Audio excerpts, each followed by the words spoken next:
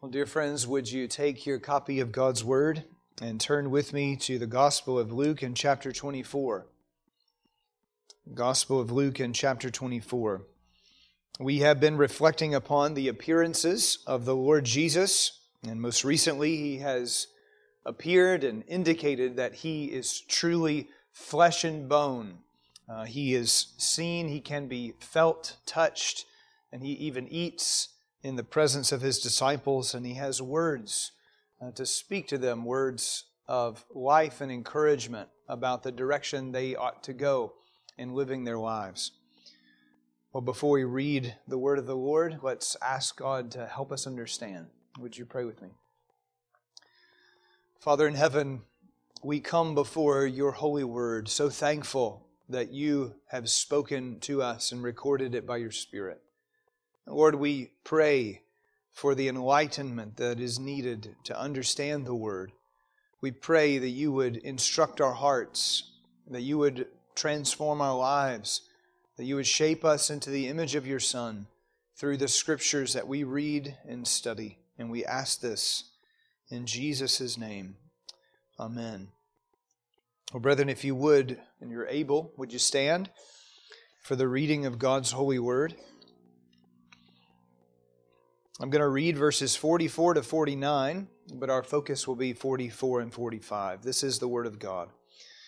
Then He, that is Jesus, said to them, "These are my words that I spoke to you while I was still with you, that everything written about me in the law of Moses, in the prophets, and the Psalms must be fulfilled." Then He opened their minds to understand the Scriptures, and said to them, "Thus it is written, that the Christ should suffer, and on the third day rise from the dead, and that repentance and forgiveness of sins should be proclaimed in His name to all nations, beginning from Jerusalem. You are witnesses of these things. And behold, I am sending the promise of my Father upon you, but stay in the city until you are clothed with power from on high." Well, this is God's Word. Brethren, please be seated.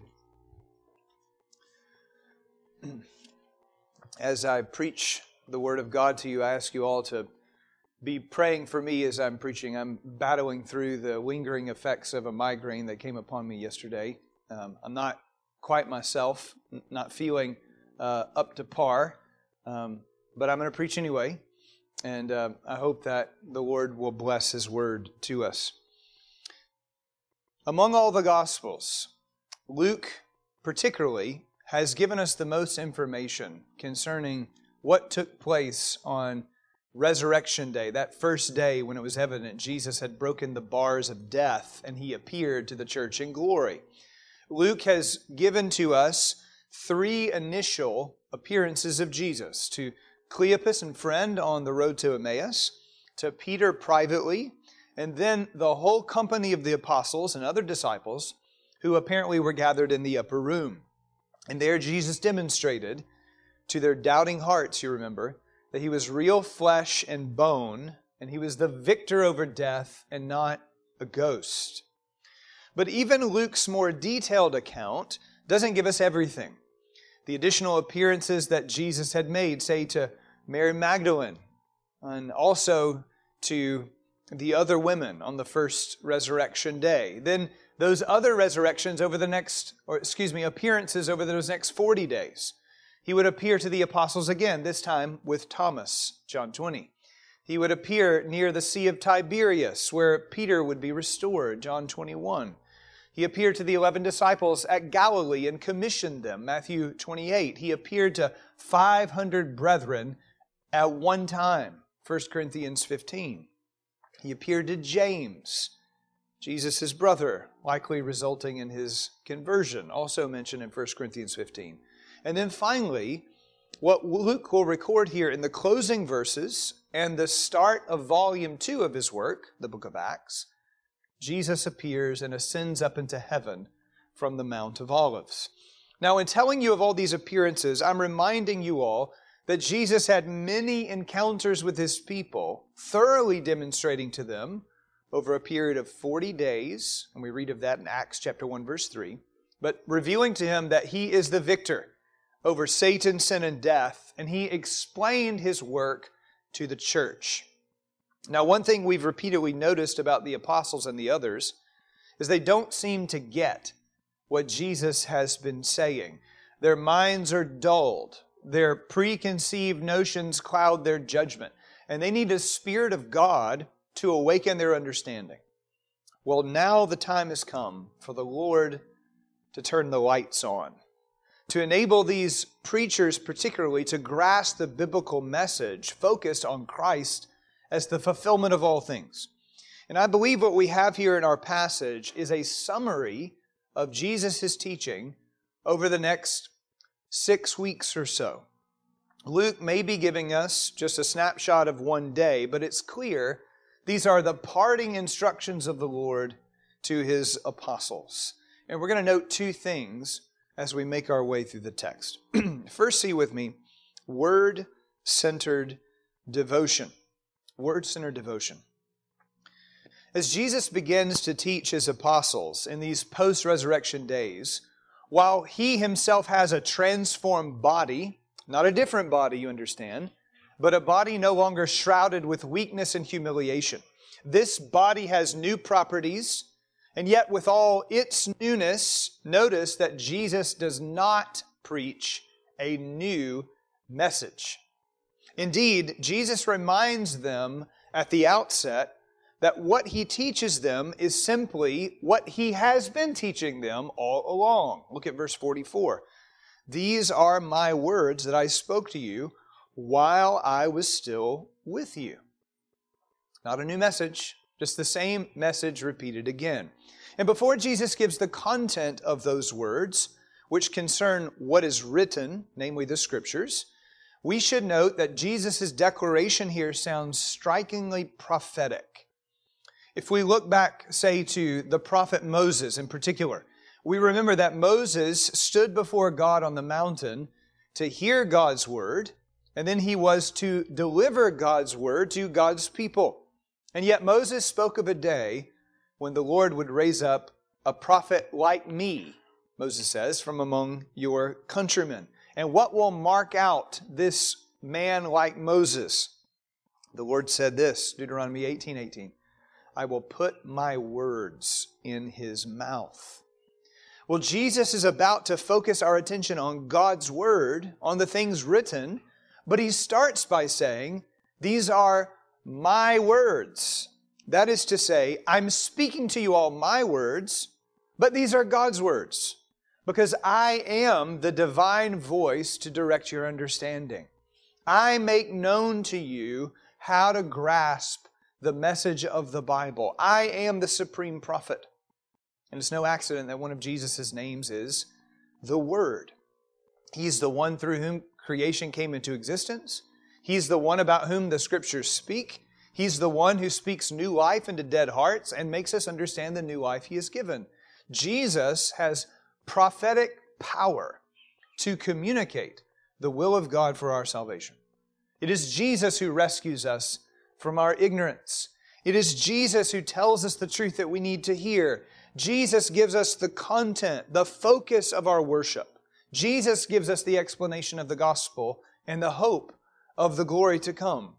And while these men, the apostles, will go forward preaching in Jesus' name, it is Jesus who sets the parameters for preaching, namely, to declare Jesus' words, which are written.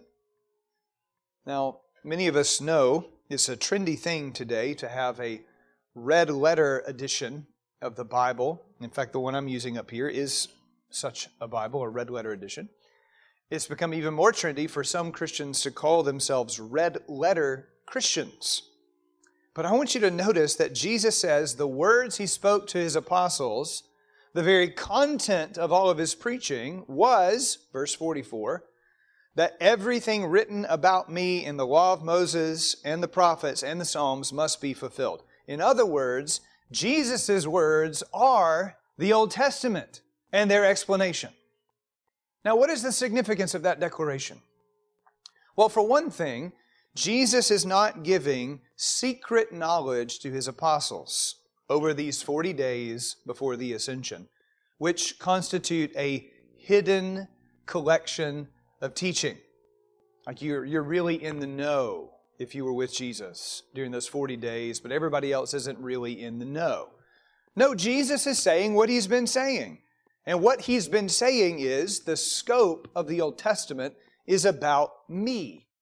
Or if I put it differently, you can't know me, you can't understand me, you can't grasp my mission or the unity of the Bible, you can't appreciate the promises of God coming to pass in me if you don't see that I am the heart of the Old Testament. What does this mean for us? It means very simply that the true Christian is an Old Testament reading Christian. The true Christian is an Old Testament reading Christian. For all those people who write off the Old Testament as antiquated, as unnecessary for study, as no longer important to the life of the believer, Jesus is saying, well, if you live that way, your knowledge is utterly deficient. You can't know Christ without knowing the Old Testament. Yes, the Old Testament has ceremonial and civil laws that are foreign to us, that have been abrogated. But even those things have something to teach us about Christ and His kingdom. You are malnourished at best and totally blind at worst if your diet of scriptural intake neglects the Old Testament. Because you will fail to see the beauty of what God has done in sending Christ in fulfillment of His Word is a constant bolster to your faith to recognize God has been faithful to every promise He made with respect to Christ. And what Jesus does right here is to say, the Old Testament is talking about me. Now, brethren, at least two practical applications flow from this, which I want you to think about for a second. Jesus is, as He's repeatedly done in those 15 or so "it is written" statements in the Gospels, Jesus is right here validating that the Old Testament is the Word of God. Now, I doubt that there are many among us, if any, who came in this morning wondering if the Old Testament was the Word of God. But I want you to see how Jesus validates that truth. That's important. Further, you should notice the power of the argument Jesus is making. While many accuse Christians of making a circular argument about our source of authority, we believe the Bible is the Word of God because the Bible says it's the Word of God. Well, that's true, but Jesus adds further weight here. Jesus, as the raised Son of God with power, who is over all things, now tells us the Old Testament is the authoritative Word of God. In other words, why do we believe in the authority of Scripture and the authority of the Old Testament specifically? It's because Jesus tells us that it's the truth, and the Old Testament centers on Him. Devotion to Scripture is not bibliolatry, the worship of a book. Devotion to Scripture is good Christology, the study and worship of Jesus Christ. For what marks a Christian? John 10, Jesus says, "My sheep," you could probably complete the sentence, "hear my voice." And where is the voice of Christ found? It is found in the whole of the Bible, starting with the Old Testament. The Old Testament is not just a bunch of laws, a collection of legalistic duties, the details of judgment as God is angry with His people. No, the Old Testament is the story of God's grace, the story of a coming Redeemer who will save His people from their sins. So we devote ourselves to Scripture to know Christ, to understand His person and work, to grasp the character of Christ, the deeds of Christ, so that we might take delight in Christ.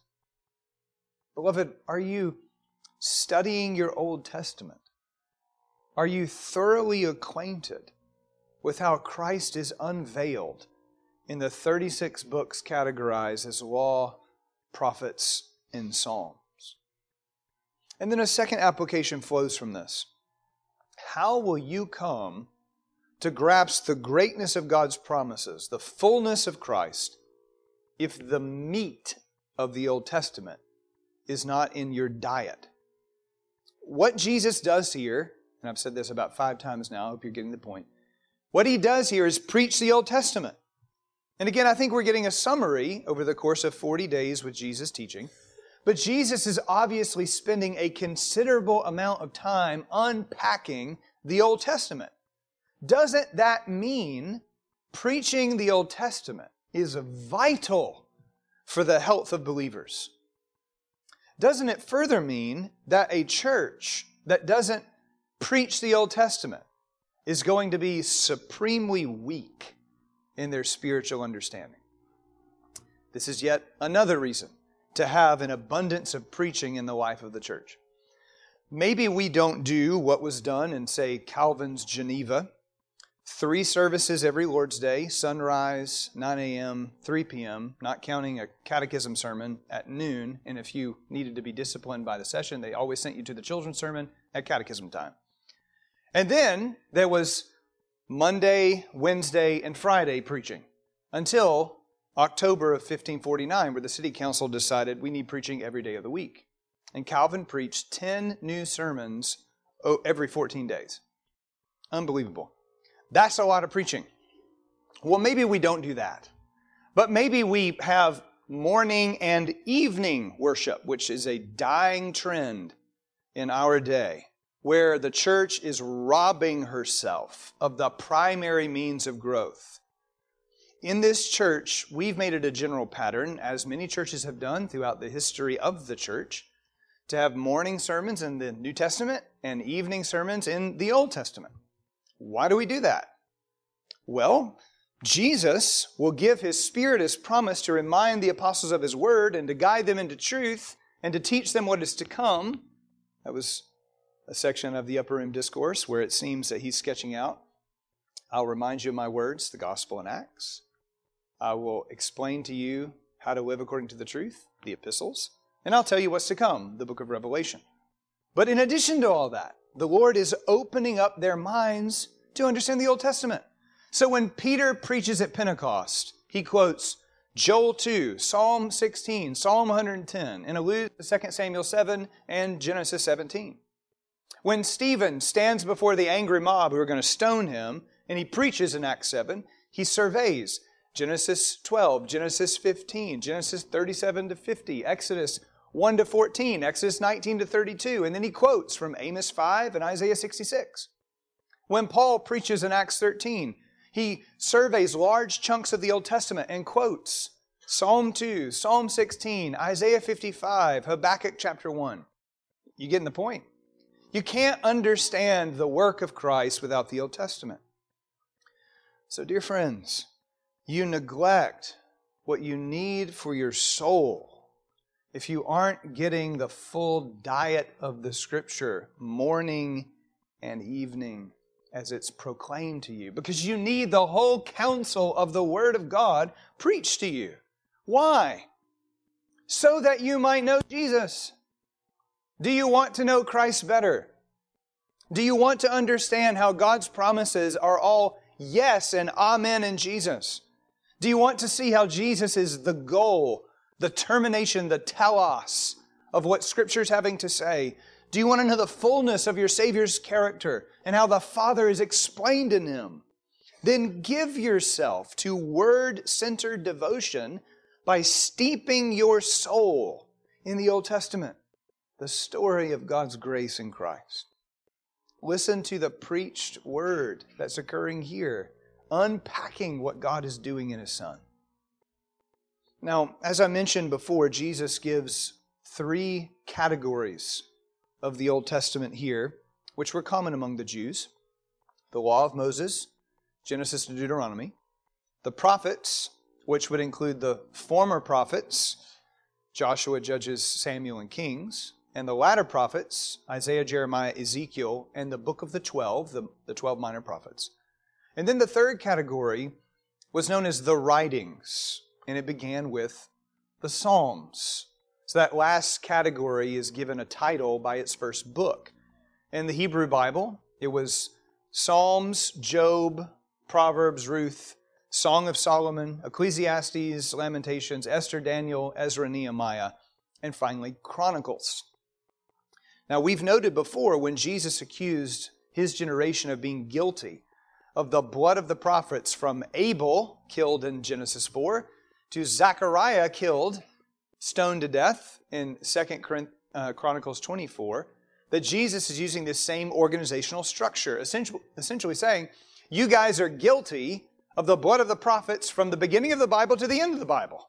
And it culminates in your desire to kill me, who's the great prophet. What's the significance of what Jesus is saying here? That all the parts of the Old Testament have their focus on Christ and are fulfilled in Christ. Well, again, Jesus is telling us something simple, something He's already said to the guys on the road to Emmaus, but it's so important He repeats it. The Old Testament is about me. Now, that doesn't mean every single passage in the Old Testament is about Jesus' work, or prophesies of Jesus' coming, or explains the suffering and glory of the Messiah. But Jesus is saying the warp and woof, the whole movement of the Old Testament, of every section of Scripture, centers on me. What does this mean for you? How are you to think about the Bible as you read it? Listen to J.C. Ryle. Christ was the substance of every Old Testament sacrifice ordained in the law of Moses. Christ was the true deliverer and king, of whom all the judges and deliverers in Jewish history were but types.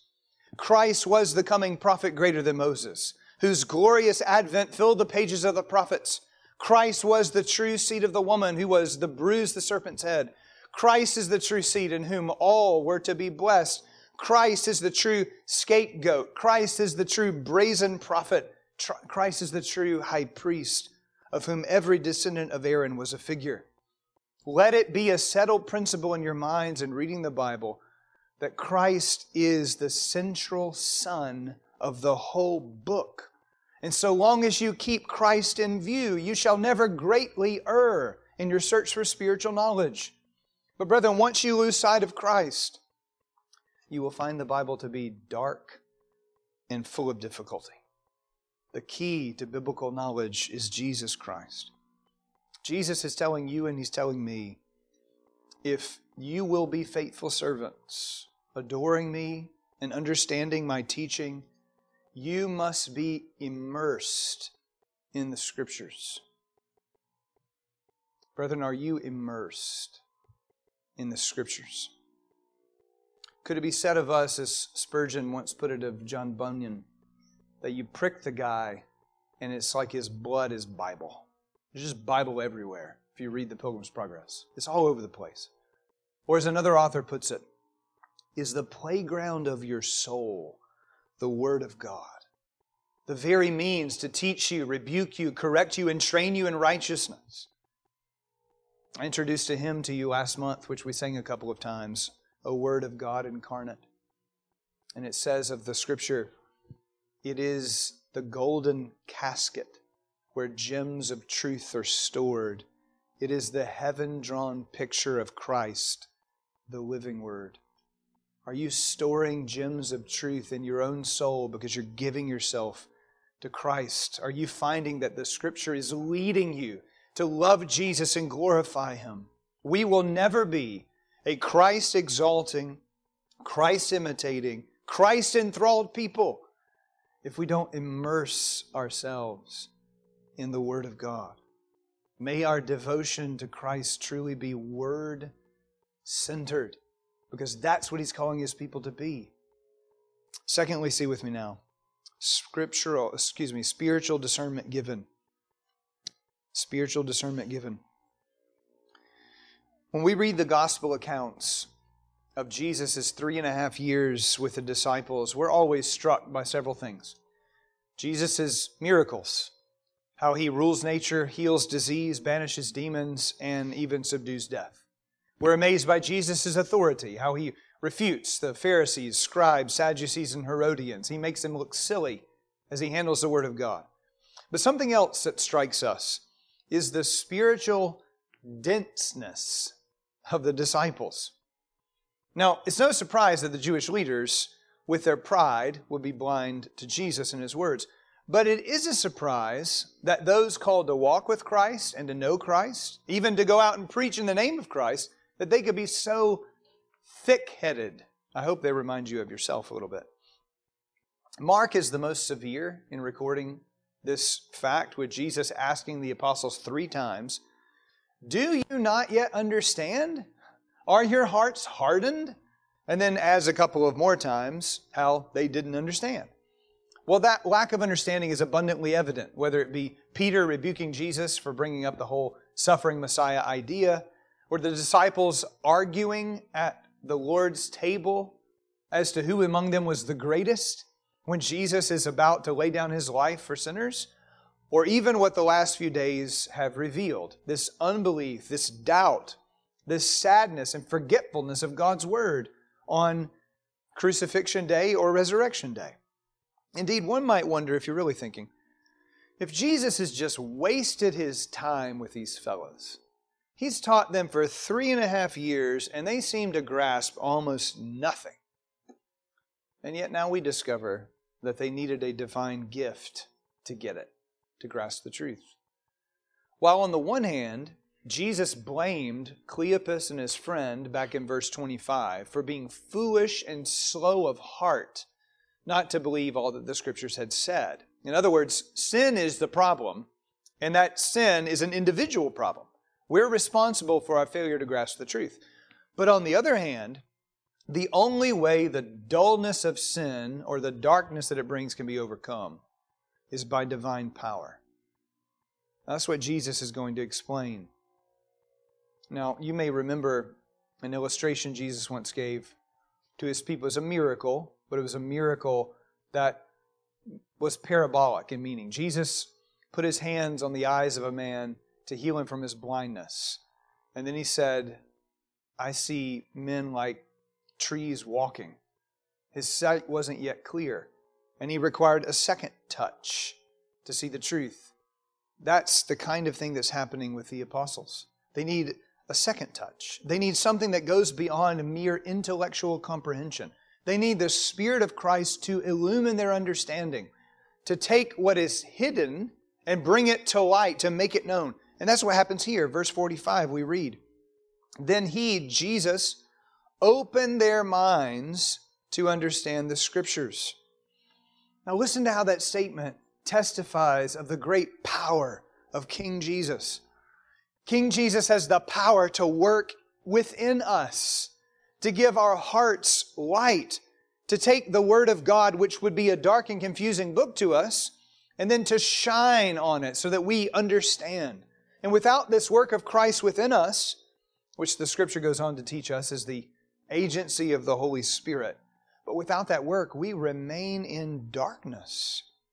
The oracles of God are themselves radiant and majestic with truth, but they are wasted on us without the Spirit's shining light. The Spirit of God, through Christ's gifts, makes the Word of God useful to our souls. 1 Corinthians 2 puts it like this: "The natural person does not accept the things of the Spirit of God, for they are folly to him, and he is not able to understand them because they are spiritually discerned." But when King Jesus subdues us to Himself, He grants the gift of His Spirit that we might understand. Now, that doesn't mean we're going to understand everything at once. The apostles will continue to grow in understanding, but the enlightenment is opening our eyes to truth, and then full enlightenment will happen when we reach glory. But there's hope right now, by divine power, of true spiritual growth, of true wisdom, of being granted understanding to take hold of the truth. And surely when we hear of the disciples' previous lack of understanding, seeing that the truth was hidden from them, and now Jesus opening their minds, surely, brethren, we should all see how desperate we are for divine enablement to understand. Indeed, what could convey this point more powerfully than 3.5 years of His disciples not seeming to understand much of anything? That was proof to them that the heavenly light of spiritual discernment had to be given. It wasn't an inherent ability. They had to have grace to understand. So do we. The psalmist once prayed, "Open my eyes that I may behold wondrous things out of your law." Is this prayer our prayer before we read and study Scripture? Do we humble ourselves before our God, recognizing the native blindness that we all have, that we're prone to misunderstand, that we're prone to twist the truth, to tie it to our own opinions, or our preconceived notions, or our cultural judgments? Do we plead with God to take away our corruption and give us the spirit of wisdom and revelation in the knowledge of the Lord? Brethren, you are weak and needy. It's not just a form that we pray before we read God's Word in public worship. We are desperate for the work of the Spirit to come and open our eyes to truth, because without that, we won't get it. But there's another emphasis here that's important, I think, for our day. When Jesus gives the apostles enlightenment, when His Spirit shines on them to understand, what is it that they are to understand? Is it the mark of enlightenment, of spiritual discernment, to listen to the voice within? Well, future preaching of the apostles begin like that, like this. I feel that... No. Or how about this?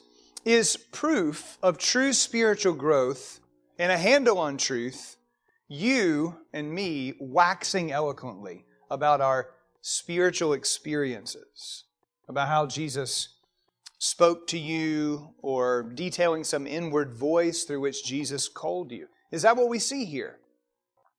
No, not at all. You know, it's interesting with all the focus here in Luke 24 on Jesus' resurrection appearances. What is central to this whole chapter is the Word, what Scripture said.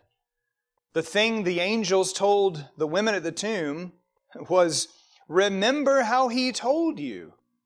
The Scripture was the heartbeat of the discussion on the Emmaus Road. And now, likewise, Jesus is focusing their attention not on some inward experience, not even the verifying experiences that they're having of seeing Christ. Jesus opens their mind to understand the Scriptures. The Lord Jesus is not giving us understanding by the Spirit to set aside the Scripture, to place tradition or experience above the Scriptures. He gives enlightenment that you might understand God's Word, because it is the Word of God that reveals Christ. It is the Scripture that shows you the way of salvation, how we are all depraved in our sin and doomed unless God rescue us. And the Scripture tells us how the Lord intervened to save us from our sin through Jesus Christ. It is the Scripture that explains who Jesus is and what Jesus has done, how He lived perfectly and died as our substitute, how He bore the wrath of God due us, and He satisfied our debt of sin before God's holiness. It is the Scripture that explains the Father in love gave His Son, and Jesus in love willingly as our shepherd laid down His life, that through Jesus we have redemption, through His blood, the forgiveness of our sins. Because of Jesus' work and through faith in Him, we are justified. And on the basis of Jesus spiritually attaching us to Himself by the Spirit, we're adopted. We've been reconciled to God. We have peace with God. We stand in the grace of God. We rejoice in the hope of the glory of God. It is only the Scripture that explains these things. You will not find these things in the ranting of spiritual gurus who scarcely talk about the Bible, or couldn't explain how Christ is revealed from the Old Testament if their lives depended upon it. What is the lesson for us? It's really simple, and now I'm saying it about 10 times, so you'll get the point. We are only made wise to know God through the Scripture. Spiritual discernment is on display, not when we get some type of impression. Spiritual discernment is on display when we handle God's Word correctly, when we interpret God's Word rightly, when we apply God's Word to our lives and think right thoughts about Jesus, when we live by the word of God. And what did Jesus himself say to the devil when tempted? Man does not live by bread alone, but by every word that proceeds from your mouth. Does that characterize us? Do we demonstrate that we are truly the people of Christ because we follow the word of Christ? If we don't follow the word of Christ, what we show is we are stuck in ignorance. And what we will see with the apostles is that the doctrines that Christ enables them to understand lead to godliness. Because those who are led by the Spirit of God, these are the sons of God. Brethren, do we evidence true spiritual discernment? Do you live your life not by your whims, but by the Word? Do you like to think of Jesus a certain way? There's this old country song by Don Williams. I think it's written about 1980. I like to think of God above. And he goes on to describe very unscriptural things like heaven doesn't wait for those who congregate. You don't need to go to church. You can just go to heaven. Do you just like to think of Jesus according to your understanding? A Jesus who never turns over tables in your life. A Jesus who never confronts you that you are in fact misunderstanding the truth of God and brings rebuke. A Jesus who is gracious far beyond your mind could ever comprehend, and He likes those people that you don't. Do you have a Jesus according to the Jesus that is the real Jesus in the Word of God?